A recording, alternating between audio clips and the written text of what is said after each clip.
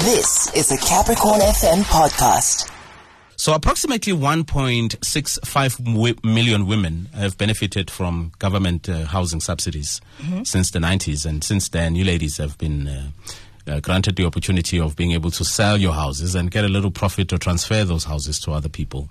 But when we talk of housing subsidies, it's such a complex conversation. Phillip Schoeman is joining us in studio this morning, and we are going to be unpacking this topic. Phillip Schoeman is in studio this morning. He's the broker and owner of Remax, and we're talking housing subsidies this morning. Morning, Phillip. How are you doing? Morning, guys. Thanks for having me. So, housing subsidies in South Africa in 2024, more specifically, are they still a reality? Let's unpack what Complexion said earlier about 1.65 million women benefiting from housing subsidies. If you take that and you divide that by the total population, you'll see that it's 2% of the gross population that have benefited, and that over 30 years. How many? Yeah, you see what I'm saying. So, okay, yes, housing subsidies are there and they do work. In fact, we had to actually, when this topic came up, do a bit of research, because the harsh reality is we don't really use housing subsidies, nor have we really ever, and I'll get to why. Okay. But the point is, we had to do a bit of research and find out what government subsidies there are actually. And I came across a plethora, about 12, that I've never heard of. Really? I recently saw something, FLSP. What is that? FLSP is the major one that is being driven. Okay, so it's finance-linked individual subsidy program. Okay. Now, this means that you have never had to have benefited from a government subsidy before with regards to housing. And you must also be earning as a household less than 22 grand. Okay. Now, okay, cool. So that's an entry point to the market. But at that, the best you can qualify is 400K. Sure. Show me a property in of 2024. 400K. Yes. Show me a property of 400K that you want to buy. One room in Seshego, maybe. Exactly my point.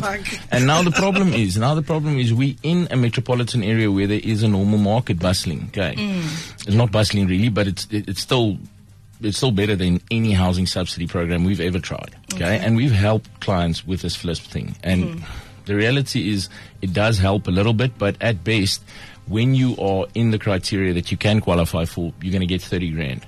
Now, if your household income is 22 grand, that's a 1 month. Sure. Basically, government gives you a 1 month like subsidy for your house, 1 month salary. If you are in the lower bracket, i.e., you're just minimum wage, from there they'll give you a 130,000 benefit. Okay, but again, you need to qualify for the balance of the loan yourself. So the reality is that there is just too much competition in any normal market for 400,000 rand property. So the thing is, and agents are skeptical about using government subsidies because it's tedious, they take long, the letters of intent, all of the amendments, then they show up, they've got the wrong property details, they've got the wrong price there, they've got the wrong contact details, and then it's amendments and going back and forth. And all the while, this adds time to the transaction, which puts pressure on the seller, the real estate agent, and the buyer. So now I'm asking you, who does this benefit? For 30 grand, you're not going to be able to compete in the market, because let's say I have a normal buyer for a stand, okay? I'm going to choose, and I'm going to advise the seller that we need to take the normal bank loan over and above what the client offered with the housing subsidy, because it's just going to take too long. 6, 7, 8 months is usually the average that these transactions take. And with a normal bank, it's 3 to 4 months. So, and all the red tape and everything. And all the red tape. Now, you as a seller, who would you prefer as a buyer? One using a government subsidy or one not using a government subsidy? I'll go for the bank loan guy. Exactly. And then the problem is that now we've got to find you a property. You come to me, you say, listen, I want to use a government housing subsidy. Sure. And me as a real estate agent, I'm already going, we have no deal. Here comes the work. Here comes the work. Now, then we find you a property and we sign on it. 2 days later, a normal bank loan comes, boom, and they're going to probably throw out your transaction. Sure. If the seller can't cancel or whatever. But the point that I'm trying to make is that you'll go past your loan period and your contract will be null and void anyway. because of the tediousness of this exercise. So now you're going to have to start afresh. That's what I'm trying to say. So Snap. I personally think that they've done government subsidies for housing, and it sounds nice, like the discussion we had about transfer duties being raised and whatnot. But at the end, we've got to work out how helpful is it really, and do the agents actually want to take you out as an applicant? And I'm talking about across the board. I cannot think there's one real estate agent, unless if they've only started yesterday, that will be excited when they get a buyer with a housing subsidy. Even Resima, which is setups which were done to sort of subsidize anyone with a government salary. Sure. They will grant you the loan whether you really qualify for it or not, or whether you have bad debts.